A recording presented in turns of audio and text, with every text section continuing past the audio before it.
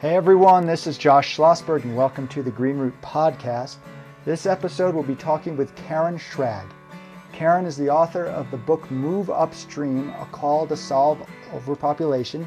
She is a retired naturalist, director, and has also authored 15 other books, including the children's book series Nature's Yucky. She got her doctorate from the University of St. Thomas in critical pedagogy, social justice, and has a master's and bachelor's in environmental education. Karen is a longtime overpopulation advocate and has spoken on the issue in China, England, and in her home state of Minnesota. Welcome to the podcast, Karen. Well, thank you for having me, Josh. I'm excited to have you here because this is a controversial topic, but one that I feel like a responsible environmentalist can't pretend should not be addressed. So even though this is a tricky topic, I think it's really important to discuss this stuff. That's why the Green Root Podcast exists, and you have come highly recommended. So let's just start with, why do you work on this issue of population of all topics? Well, I think it comes from experience in trying to be successful downstream. So for many years, 35 to be exact, I taught children about environmental education. I thought the world will get better when we understand the environment. And you open the paper every day, and that's not true. The environment kept getting worse. There were some successes, of course, in my home state of Minnesota. I can count the species that I know that people who helped bring them back. The bald eagle was brought back in my state. The trumpeter swan was brought back. Lake Erie was cleaned up in other states. So there were some successes. But overall, I just kept noticing that the environment was not doing as well as it should be if I was doing a good job. And we have more nature centers in Minnesota than any other state. And I knew very, very good naturalists who were all doing a good job. And then I met the director of World Population Balance, who started it, David Paxson. He's actually a neighbor of my nature center, Wood Lake in Richfield. And he just brought me back to my roots because when I was in 11th grade, I read the book Population Bomb by Paul Ehrlich. And I think I just mentally put it aside because I thought, no, I can save the world by just teaching kids how to love the environment. So between the meeting of his mind and thoughts and my own experience, I realized I had to move upstream and deal with something that was driving species to extinction, driving our rivers to run dry. And that was that we grow by 10,000 people per hour on the planet every hour of every day, gaining 5.5 billion since my beloved father was born in 1925. So I just feel that even though it's difficult, it's only difficult because the story we live is a story that's very, very pro-human. It's very, humans are great, therefore there can't be too many of them. And that's where I think the controversy lies, because I don't worry about and talk about solutions very much because I don't think that's the problem. I think the problem is understanding the problem. I always say that you get smoking in the back of airplanes when you don't understand the full nature of why smoking is a problem. So solutions coming too early, and it certainly came too early in our movement. We have to own some of the horrible things that were suggested and believed long ago when the movement first got started, because it isn't about race and it's not about anything other than we're humans on top of a food pyramid, and we are growing, and we're too successful, basically, for our own good. That was a long answer for a short question. Well, this is a podcast, and it's all about long answers, so you're in the right place. So I personally have not really dabbled much in the topic of overpopulation. I've mentioned it here and there. I've worked on issues around consumption, so I do feel like consumption, then we also have to say, all right, well, the number of consumers. So it seems to me just fairly obvious that this would be a part of the equation, but it was interesting because the film Planet of the Humans that came out recently, and I was in the biomass component of it, just for full disclosure. People who have listened to the podcast already know that. And there was a few second mention of consumption and then also a few second mention of population. And that led critics to accuse the filmmakers. So Michael Moore was the executive producer and Jeff Gibbs was the writer and director, accusations of eugenics, which Right. I didn't see anywhere in the film, but it got me a bit more aware of, let's not just say the criticism, because I've been aware of the criticism in the past history and aspects of racism that gets tied into the issue potentially, but basically taking, oh, you mentioned the number of humans, therefore you want to eradicate certain groups of people and you want to commit genocide. I didn't make the connection. So I do feel like there's a lot of controversy out there. But before getting into that, I do just want to bring up this concept that I'm curious if you heard of. So it's the I equals PAT. So I equals PAT. So quoting here, it's a mathematical notation of a formula to describe the impact of human activity on the environment. So I equals P times A times T. So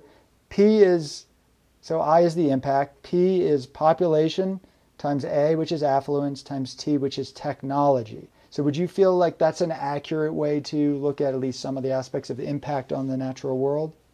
Well, I think it used to be. And the reason it used to be is that when you have pushing 8 billion people, I don't think there's anything I did today that was sustainable. Not one thing.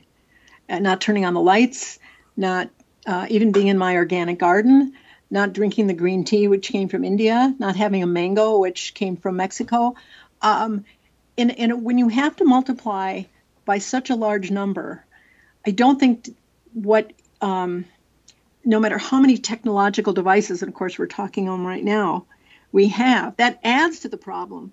But, long ago, I think it was Gandhi said that, we can afford our need, but not our greed, but we can no longer afford our need anymore. So I think that equation isn't wrong, but it's a bit outdated. I'll give you an example. So it takes about 300 gallons of water to support one person in the United States today. It's because we have a pretty efficient water supply system as opposed to many of the other developing countries.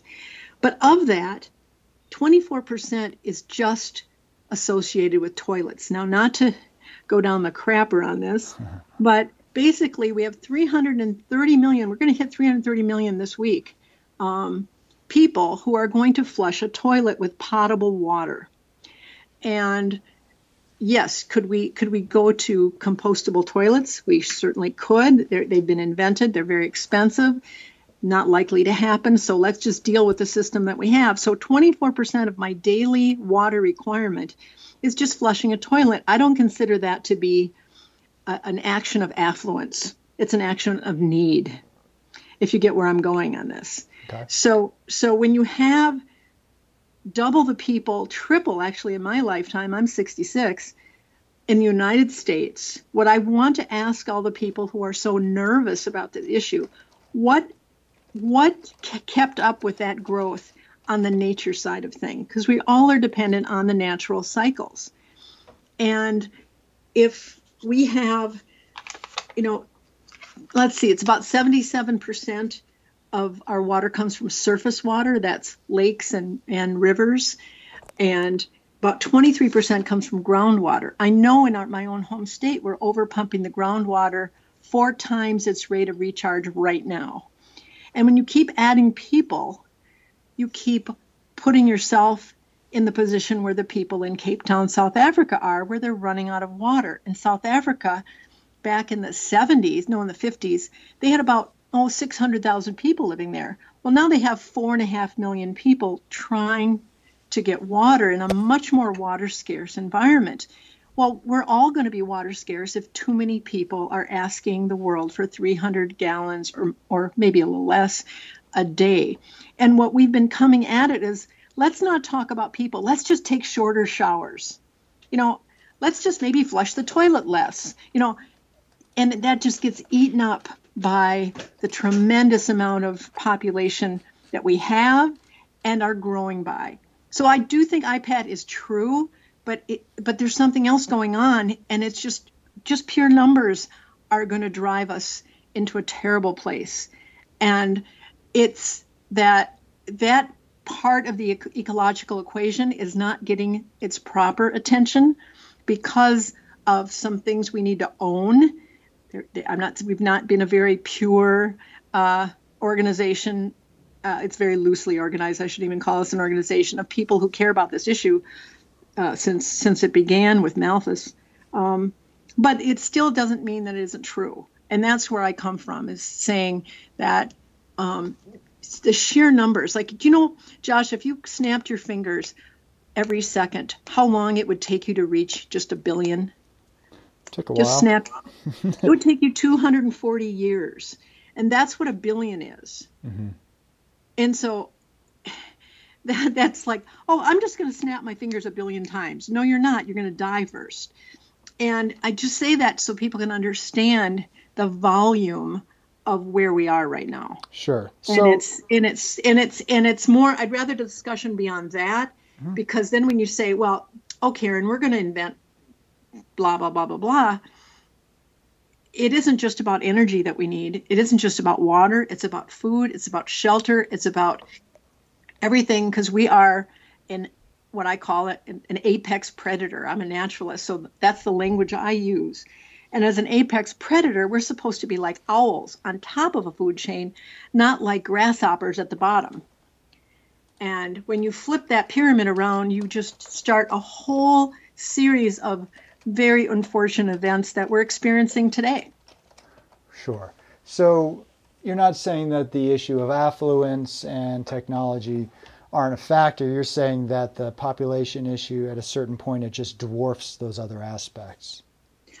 Yes, it doesn't just dwarf them, but it becomes the one that we tend to ignore the most, too. Mm-hmm. So I say overpopulation is overshooting any number of resources. But let's just take water, for example. If you were a village in a developing nation, I'm not even going to mention a nation, just any developing nation, and your village could support 1,000 people living to an age of maybe 57, let's say, and it's done that for hundreds of years. But in comes an NGO that says, hey, look, you're dying of malaria or guinea worm or any of the number of diseases that nature has to keep its minions in balance, and we're going to cure those diseases for you. And they go, oh, thank you very much. We don't like to see our people die. And so now, after a generation, there's 2,000 people drinking from the same well. And now that well water is running dry. They are now overpopulated to the resource of their well water. And now they have to go further and further and further to get water for the people that we've increased. Mm-hmm. So I don't consider those people to be affluent or full of technology. They may have cell phones by now. Right. But just that relation, I guess what I like to focus on is the relationship of how many are demanding a specific or actually many resources. Sure. So I just asked the question, like today, I looked up at 11 o'clock today, I looked up how many people have we net gained on the planet this year? And the answer, drum roll, is over 42 million. Mm-hmm. Okay. Today, our net gain on the planet was 82,529 at 11 o'clock Central Daylight Time. What I just want to ask people who don't want to talk about numbers is, what resource can keep up with that kind of demand? Mm-hmm. And I've had people give me all kinds of answers which reveal their passion, but they also reveal their ignorance. They say, well, we treat the water, there should be plenty of it. Right. No, that's not how water works, you know. Right. Yeah, the earth is full of finite resources, and there's certain things we can say, oh, we don't need that mineral anymore. We can just use something else for our computers. Okay, maybe, but water is not one of those. Right. So, but you would maybe acknowledge that the affluence issue, say, in the U.S., so where people have much greater footprint, that is something that is extremely important to factor into the equation as well.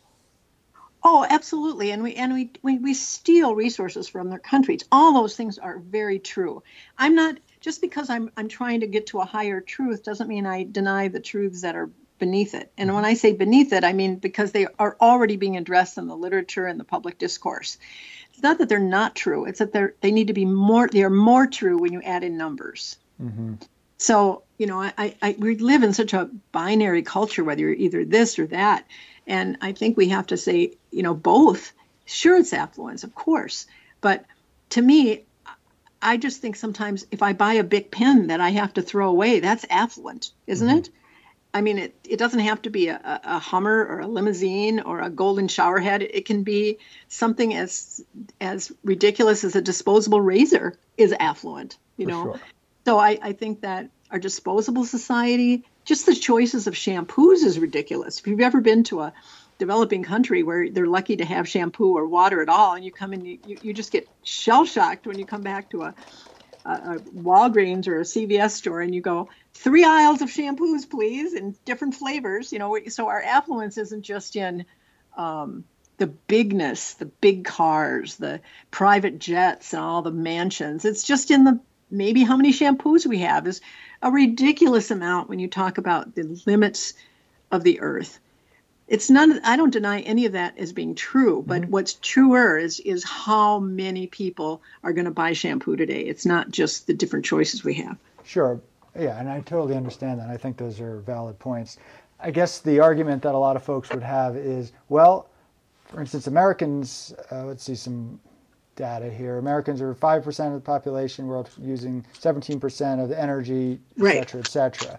And I think about even my lifestyle, which I don't live super high on the hog or anything like that, but compared to most people around the world, I do. But then I compare it to, say, a family member of mine who has a pretty exorbitant lifestyle. I realize that he does consume many, many more times than I do. So it's like, well, there could be 10 Joshes for every one of him. So that I think is a valid point, right? Where people say, well, Americans are taking more than their share.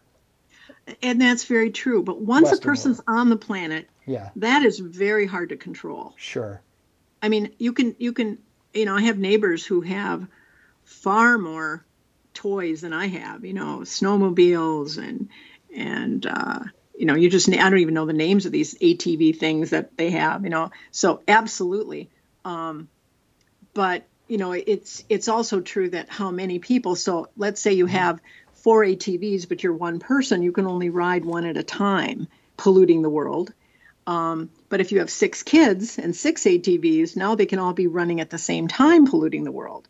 And that's sort of how the relationship works. So it's always both. It's always both. Right. And once you're in a system, it's very hard to go backwards. I mean, it's like if I wanted to see my friends today, I don't have an option of a horse and buggy, right?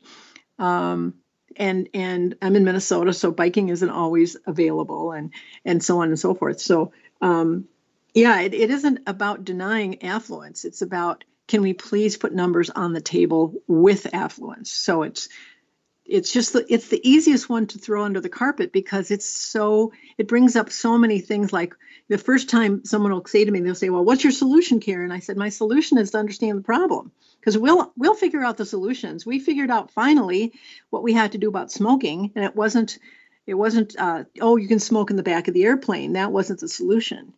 When I first, it was maybe not 25 years ago, my health club had a smoking section inside of it. So we have evolved to match our solutions with what the real problem is. And if one person in the United States adds 56 tons of carbon to the atmosphere and one air flight is 1.6 tons, then why are we focused on the air flight? That's my question. Fair enough.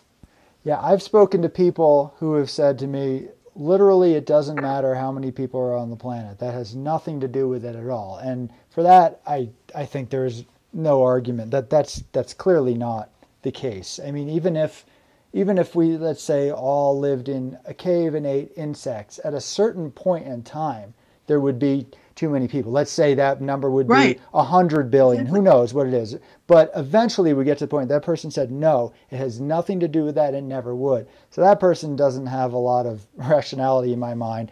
But I think it's coming from a different place. It's coming from that place of, it feels yucky to talk about this kind of stuff. And I think there are other issues around it that maybe we could get into. But let's cover some of the critiques around the concept of it being racist to talk about population. Mm-hmm. So let's kind of just get into that for a bit, and then we can talk about other aspects of this. Well, I'm on record as saying that this issue has got to have more Black voices. In fact, I wrote an article called "If I Were Black, I Wouldn't Believe Me Either," and because numbers are often the way people get power, is just to overwhelm the power structure. It's very much part of the story in Israel. I'm reading Alon Tal's book called "The Land is Full," about overpopulation in Israel. It's a fantastic book, and I'm just finishing it now with my mouth dropped open.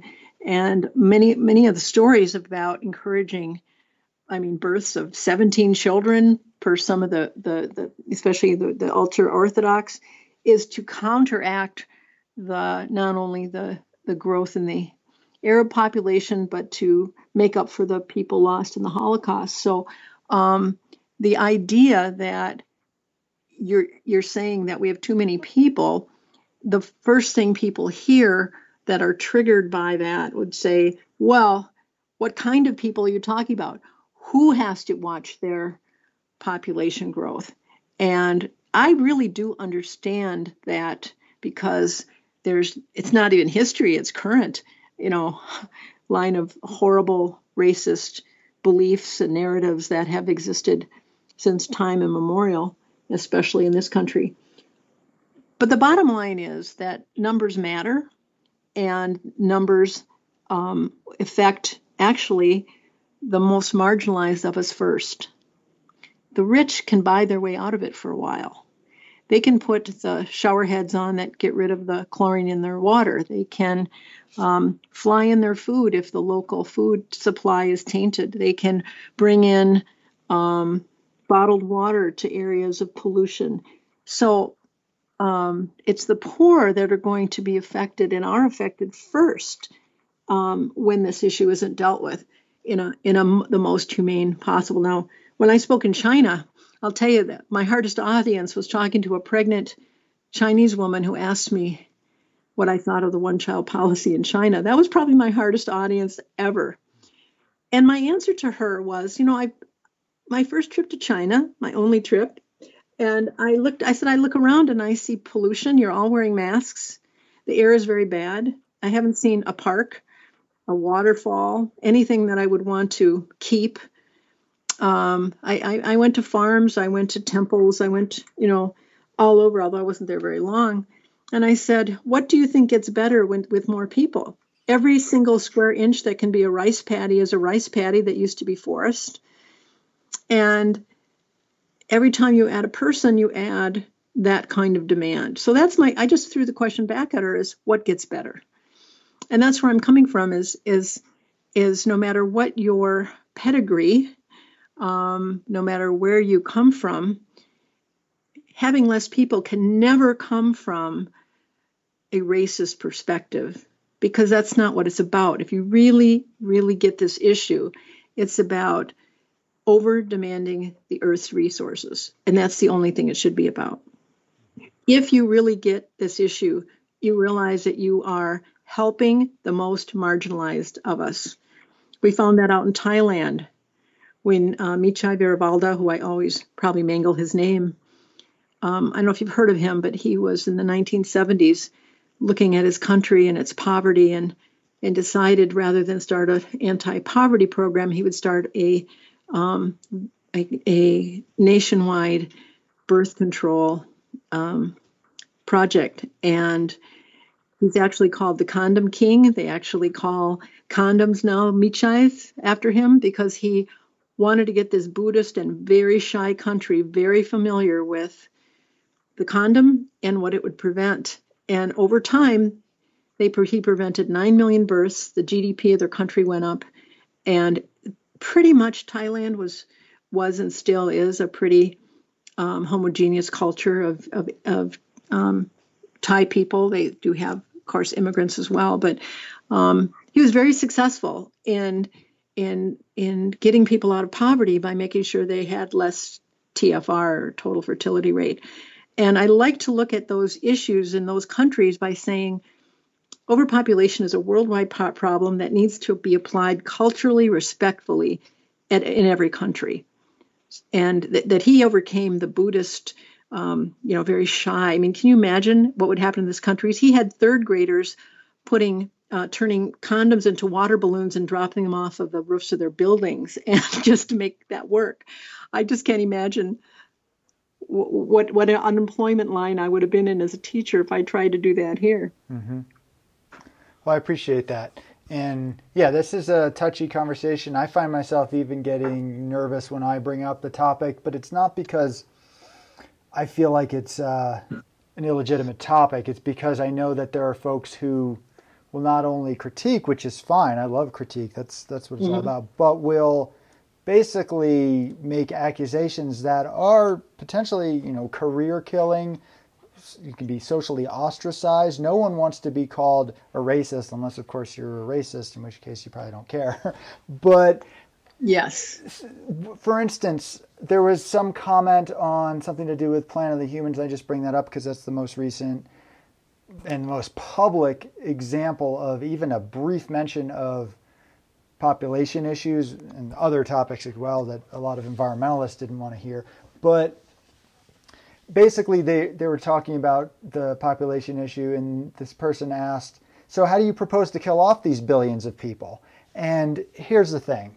That statement, I'm sure whoever that individual is, there is some genuine compassion in their heart for disadvantaged people, whoever they may be talking about. However, I don't for a second believe that they think that Jeff Gibbs, the filmmaker of Planet of the Humans, and Michael Moore are advocating to kill off billions of people. The idea that if you're concerned about overpopulation, that means kill people who are alive right now. And so just on the record, you don't advocate for mass genocide, right? No, you see, I talk about this. Please know that I love this question because I address it in every talk I've given. I say, I got up this morning, put on an outfit, drove in my car to speak to you today because I care about the future of this planet, its wildlife, and its people. If I didn't care, I would stay home and let nature do what it's going to do to us, which isn't pretty, and I don't want to be here when it happens. Mm-hmm. So the only reason to talk about this issue is because you care. If you don't care, then be quiet about it and cancel everybody who's talking about it, because that will let nature say, fine, here come more viruses, here come more tsunamis, here come more hurricanes, goodbye humans, more scarcity. That's what you're trying to prevent if you are a sincere. I mean, I got my doctorate in social justice. I'm Jewish and have a whole history in my family of what it means to be hated and destroyed, or at least attempt to be destroyed. So it's very offensive to me when people say to you, well, do you want people to die? I said, if I wanted people to die, I would be quiet. Mm-hmm. I don't want people to die, so I am vocal. Yeah. And I think that goes without saying. I certainly didn't think that you were an advocate of genocide. But it is interesting because that is the way that you can silence people from talking about stuff like that. Because exactly. Who wants to be accused of that? It's a tool of cancel culture, and we can't let them use it anymore. It's the people who are allowing the cancel culture to take over are no better than the people who allowed McCarthy to say that everybody was a communist. Just think of the potential creativity we lost when my own cousin was part of that whole blacklisting of and that's what it was called back then, of writers who were deemed communist. And so it's the same thing. Oh, you said this thing, 20 years ago, goodbye, you've just lost your job at the university or whatever. Mm-hmm. Well, when people bring up that sort of stuff, I tend not to engage because I don't feel like I'm dealing with somebody who is speaking rationally at the time. Right. But what I do ask folks, and I'm willing to have my mind changed on all sorts of things, but I ask them, do you support lifting people out of poverty? And they say, of course. Do you support people getting access to education? And of course. And do you support people being able to access birth control? And they say yes. And so in my mind, well, those are three pieces to dealing with overpopulation. So what's to oppose? So what do you Right. think about the framing in that terms? Is that leaving Oh, anything out? I think that's really good framing. Let me give you another thing that you can talk about when because there's two things you've brought up so far. One is the whole false genocide um, conversation, but the other is the affluence conversation. I was watching, as I tend to be a nature nerd, a documentary made in 2005 on Laos and its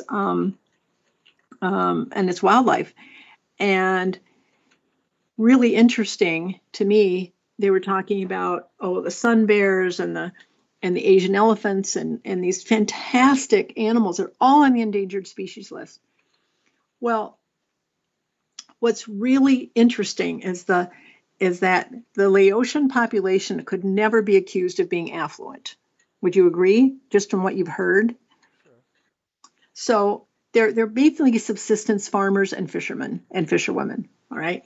So in 2005, there were still Indonesian tigers in the wild. They can't find any anymore. Sun bears are going down. Everything's worse. Everything's worse by any measure of endangered species. But it isn't because they're all living in mansions. It isn't because they're all driving limos to their private jets. It's because in 1969, the Laotian population was about 2,600,000 people. Do you know what it is now? It's 7,278,000 people. So since the first Earth Day, the country of Laos has added 4.5 million people to a very small country. In fact, much of it is mountainous. Now they let you go and cut down the forest to grow your food and so on. So in that case, the wildlife are not being hurt by affluence. They're being hurt by population growth, because every single one of these people needs to make a living, needs to feed their family, and their TFR isn't even that big. It's like 2.7, something like that. But 2.7 means growth, because 2 is replacement, right? And so when I look at that as an example, and I also look at, have you ever been to the Midwest, Josh? You're from Vermont, is that right? I'm from New York State originally, but yeah, I've traveled through the Midwest a fair amount. Okay.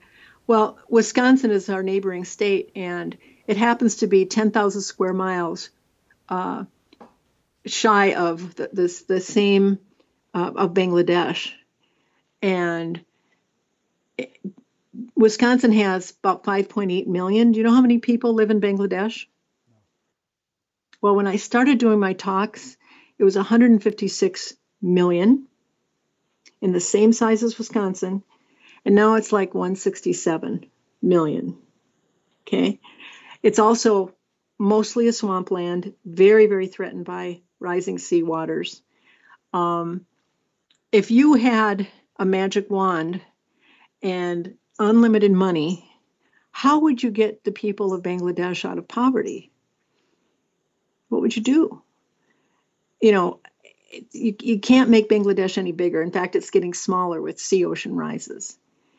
The fact that we have to bring up religion too, but their religion doesn't allow for small families, doesn't allow for birth control, all the things that add up to that kind of growth, means that there's just a huge amount of suffering going on right now, and it's just going to get worse in the future.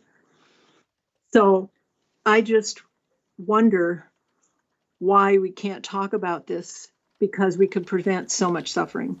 So would you say that the folks who not only don't want to talk about overpopulation, but are pushing back against even having a conversation, that those folks are inadvertently causing more suffering in the world?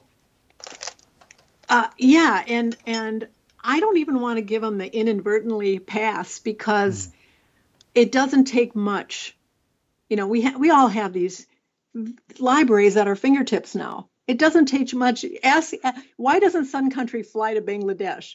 Well, because it's so much poverty there that there's no infrastructure. What's the total? I mean, they know. I think what they're doing is they're trying to hang on to a very old and tired narrative, which says that either it's all about the U.S., we're bad people for how much affluence we have. If you just gave up one of your cars, everybody in Bangladesh could have food or something like that, or only we just distributed food better. I mean, all those things can happen, but they can't happen without really looking at our numbers. It's not just your individual footprint; it's how many feet are doing the printing. If you've ever heard that before. Sure. Yep. Yeah. I mean, personally, these issues are definitely a concern with me, not just for environmental issues, but human issues. I mean, I've worked on campaigns going door to door that were helping people in developing nations. So that's a thing that's close to my heart. So I want to do what is right for everyone. And it's interesting because we're being told, don't talk about it because it's bad for folks in developing nations. But what you're saying, and what a lot of the evidence suggests, is not talking about it is far, far worse.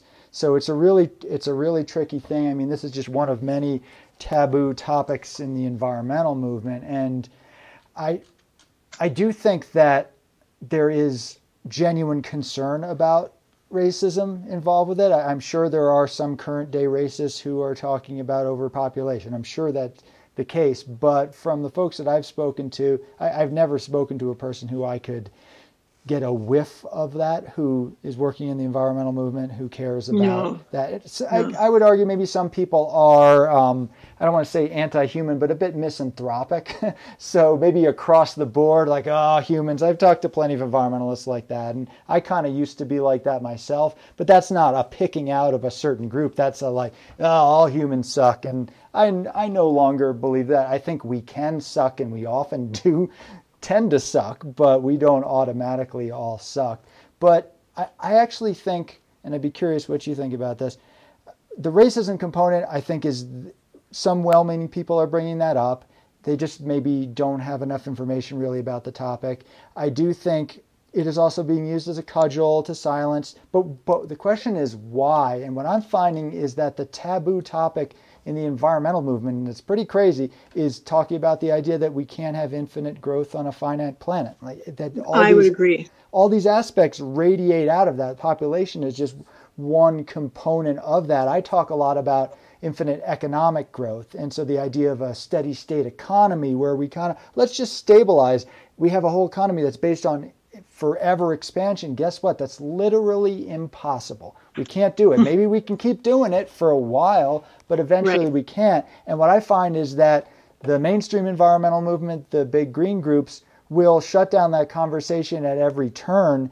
And it's often because of naivete. I think, something will fix it magically, whatever. They don't want to think about it because it's pretty dark to think about how things are going. I do think it's also a lot of folks who are the tech will solve everything, and there are business interests in that regard. So that's not just optimism or over-optimism and naivete. It's we can make some money on just selling more products, be it just solar panels. And I don't personally have a problem with solar panels. I really don't. I think using solar panels in lieu of looking at the economic growth argument can further more economic growth unsustainably. So that's what I contest. I say we can't just forever grow and then prop up some solar panels. But I'm seeing that similar thing, that critiquing of the infinite growth thing that so many in the environmental movement, which may be because it's been co-opted by political parties, who knows, just resist. They don't want us to talk about it. Do you think that might be not some conspiracy theory, but do you think that might be some of the drive behind the pushback in general?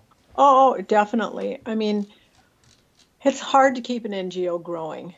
And many have sold their soul to the devil by saying, we'll just take money from this group or we'll just take money from that group. I did an experiment during the last Iraq war where I couldn't see where where I was getting my news from on the radio.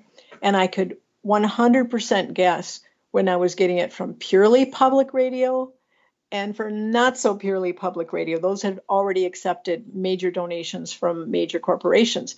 The different language, it was a little bit of a nuance, but it was not unvarnished. And we get varnished truth, which means we get lies from those who have an agenda. And when you take money from corporations, no matter what your intent is, you end up backing away from the truth because they're invested in more. Capitalism wants more people. It wants more workers. I mean, when you hear pretty soberly that some countries want to take away birth control so they can have more people to fight wars, it even gets sadder when they don't care about human life at all. They'll say they do, but they'll say they just want to put an outfit on them and have them go shoot somebody. It's not really a pro-life movement. So overpopulation gets entangled in all kinds of things. It gets entangled with, abortion, immigration, things that are a subset of the whole concept of too many people. No matter how they're growing, if you have too many people, ask any city, ask any country that's struggling with so much density, because that's been I call it our gasoline answer for growth is let's just build higher and out. Either we gobble up farmland or we just go so far we have to invent, taller, elevators that go up to 50 floors and now we'll solve something. And so I basically think overpopulation advocates like myself are doing the world a huge favor. We're saying you need to get off your merry-go-round because it's not working for you. I don't ever want someone thinking they need to do something for me. This isn't personal, other than the fact that I love the planet and its natural resources and the people who are struggling to survive now. What are they going to be doing when there's 10 billion of us if we don't do something about it? I think that we're offering a way to a different future, and just saying a word can't cancel you out, because it cancels not only the person, but the conversation that could actually offer a real solution, not a fake one. We're just really into fake solutions nowadays. Just horribly sad that there are some real answers out there, and the answers get less fun as you go on. Mm-hmm. Well, the cancellation issue. So I come pre-canceled, so I don't worry about stuff like that. That's kind of the point of Greenwood Podcast is to talk to those who have been canceled, are being canceled, or be about to be canceled in the environmental movement. So it's a little different than what's going on in the larger world.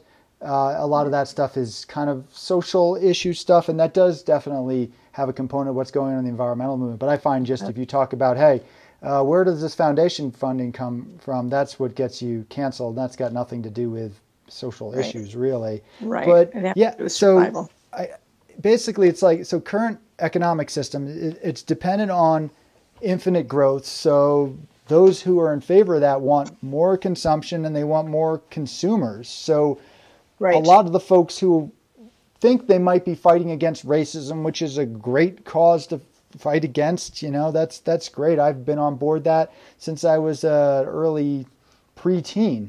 But instead of actually advocating against racism, what you're doing is you're advocating for, in this case, unfettered capitalism and eventually a terrible outcome of collapse and universal suffering. So we might feel good for the day, we shot down somebody who we think is doing this. And by all means, if somebody is putting out racist stuff, saying things about certain races or ethnicities or groups of people, whatever they may be, being inferior, being less worthy, of less value, advocating harm towards them, absolutely call that out and deal with it. And hell, send me an email and I'll be right on top of that because I'm a journalist. But saying that here somebody's talking about the number of people in the world, they are automatically racist. We have to get away from that sort of black and white thinking. And it's not doing us any good. It isn't to say that we can't have discussions and critiques, and I welcome critiques on any topic. But when somebody sends a tweet, it wasn't sent to me, but if I got a tweet saying, if I said something like, after this podcast, somebody said, so how do you propose to kill off billions of people? I'm not going to engage with that because I don't even feel like that's a genuine comment. If somebody instead said, how do you feel about the fact that there might be some people out there who are espousing these ideas who do want to murder lots of people? Now, that's a genuine question. And so I guess we've sort of went over that, distancing oneself from that, calling out the aspects that are truly racist. I assume you agree with doing all of that, right? Absolutely. It's like saying, when did you stop beating your wife? Now, how are you supposed to answer that question? Yeah, it's a bit of a trap, and it's really It's a no. It's a disingenuous. no-win. It's a no-win situation. Again, I just always repeat, my agenda is to work on reducing suffering, misery, and early deaths, Yeah, and loss of wildlife. That's my agenda. yeah, Okay. So if you believe my agenda, those questions aren't valued anymore. They're not even going to be asked. yeah. If my agenda was to murder people, I could save myself a lot of. I should just take up knitting. I think I made one pair of mittens in my life, to be truthful. Maybe I've done one of everything. I'm not a very good knitter. I'm not a very good, needle pointer. But I would take up knitting because nature's going to do the murdering. Fair enough. So, what would be the ideal number of people on Earth? Different people have different ideas about that, and it always depends on the amount of resources you have at that moment. So right now today, we have 7.8 billion, and if we could stay at that, we can't, because today we're going to add about 200,000 people to that, even with COVID. I mean, we're much faster growing than we are dying, and that's a good thing. Don't want anybody to think that I want that to be a different ratio, but um, uh, people have said between 1 and 2 billion at a European lifestyle is kind of the average. That's not American lifestyle. An average European lifestyle would be one car and a smaller home and that kind of thing. Sure, sure. So, what would be first steps for us to take in regards to this issue of overpopulation? Were we to be concerned about it and wanting to take action? What are things that we can do in our lives, maybe personally, but at a larger level, in terms of our government, in terms of legislation, in terms of systems? What are we supposed to do about this? Well, I think the first step in any understanding any issue is to know it well.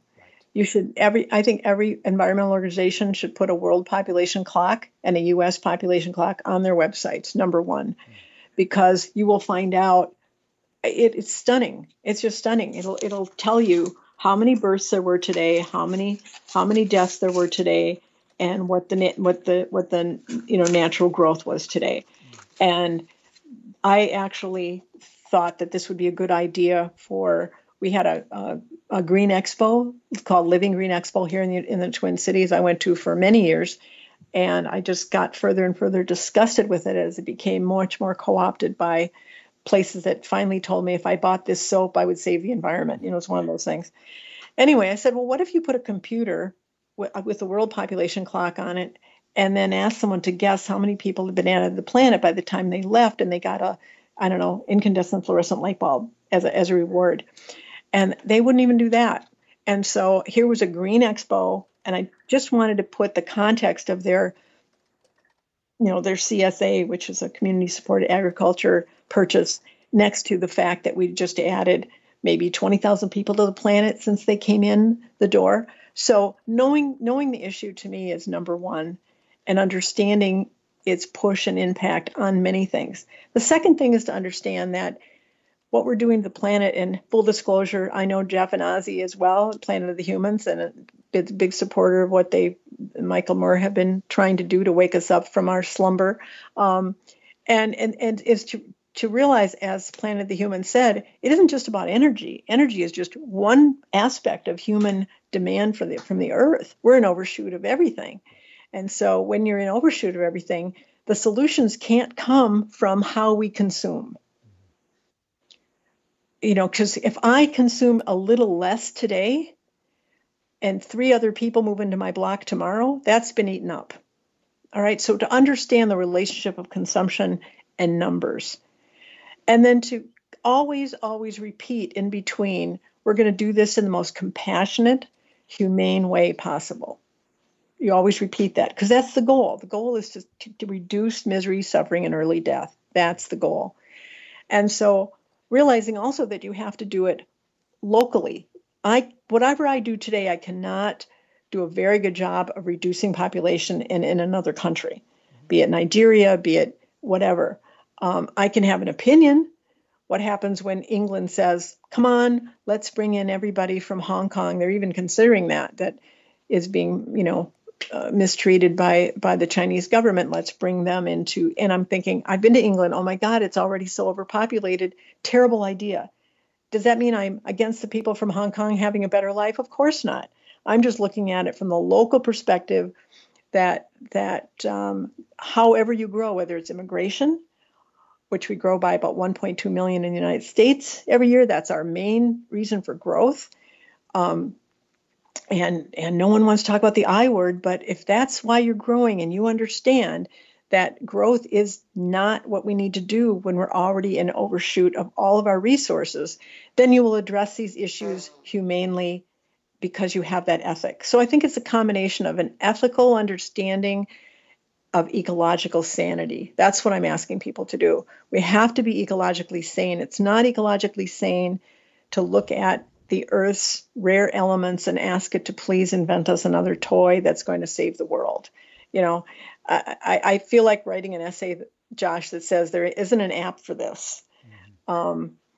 There's an understanding, a deep understanding of, what grows as fast as our growth is the question people have to ask. And it isn't oil production, it isn't mining production, it isn't water, it isn't all the things we need. And in the process of trying to keep up with growth, we are damaging the environment that we need. So my deep concern is to ask people, what kind of world will that new grandchild inherit? Sure. It's not a very pretty one. So what I'm trying to do, again, prevent misery, suffering, and early death. And we have to do it on the most local level, because that's the world we can reach.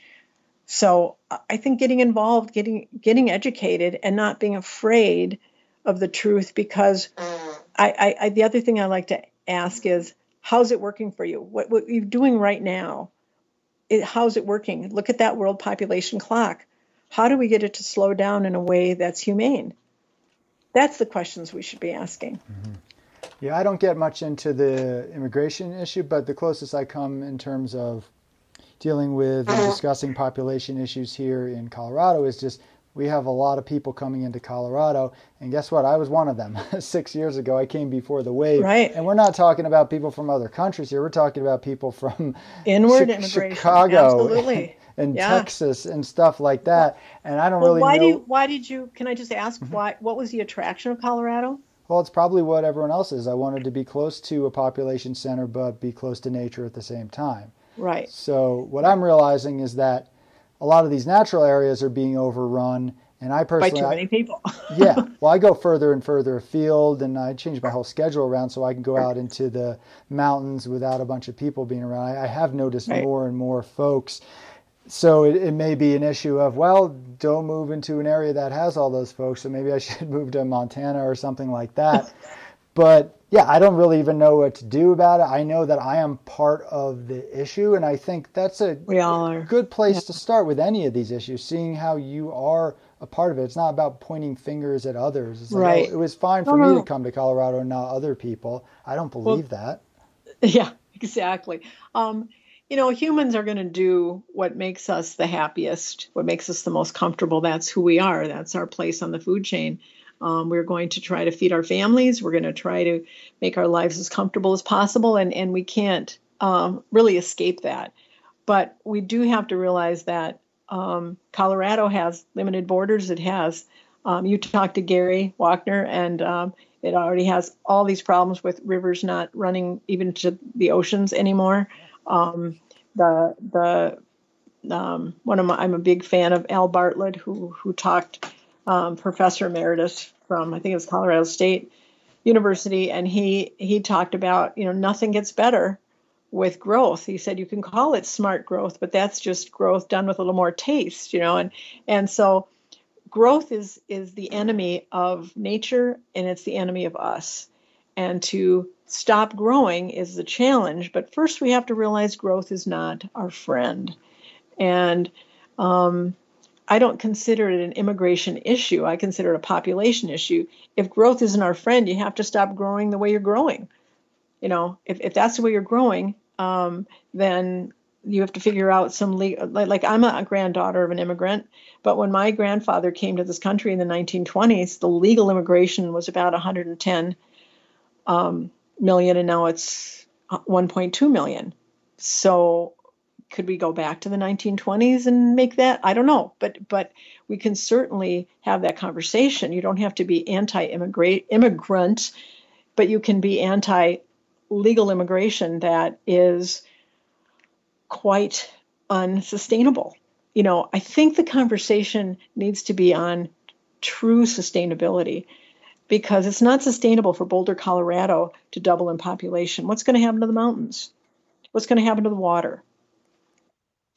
And I think one of the enemies we haven't talked about is our sort of freedom. I want to be free to have as many kids as I want. I want to be free to move anywhere in the country that I can afford. And that idea of freedom, especially in the mindset of the average U.S. citizen, is really something that we are challenging, but it's not you and me that are challenging it. It's actually the population itself. If you want to, I don't know what the traffic patterns are in Colorado, but in Minnesota, pre-COVID, if you wanted to go up north on a Friday afternoon, you would not be free to do that. You would be in traffic for 2.5 hours because we've tripled our population. So I think overpopulation actually hurts our freedom, but it's been framed to actually be something that, I want to be free to make these decisions myself. Mm-hmm. Well, it's definitely something we need to talk about, and it is definitely something that people won't talk about. So that's why I wanted to have you on the podcast. I appreciate your bravery. Yeah, well, I'm still evolving on some of these issues, and I'm learning more. I don't really have all the answers. I don't even know if I have any of the answers, but I created Green Root Podcast to ask questions. And all I know is the day that comes where we can't ask questions, that's a sad, sad day. And I'm going to keep asking questions on this podcast and bringing people on who I agree with, people who I disagree with, people who a little bit both. And if folks have critiques, I would love to hear them. I definitely respond to rational critiques. I definitely do not respond to attacks and efforts to silence. So right. Well, thank you for that. That's a great need in our culture right now, Josh, is to have your perspective and to have your calm voice of questioning.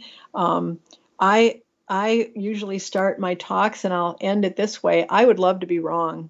I have no agenda other than reducing misery, suffering, and early death on our planet and in our country.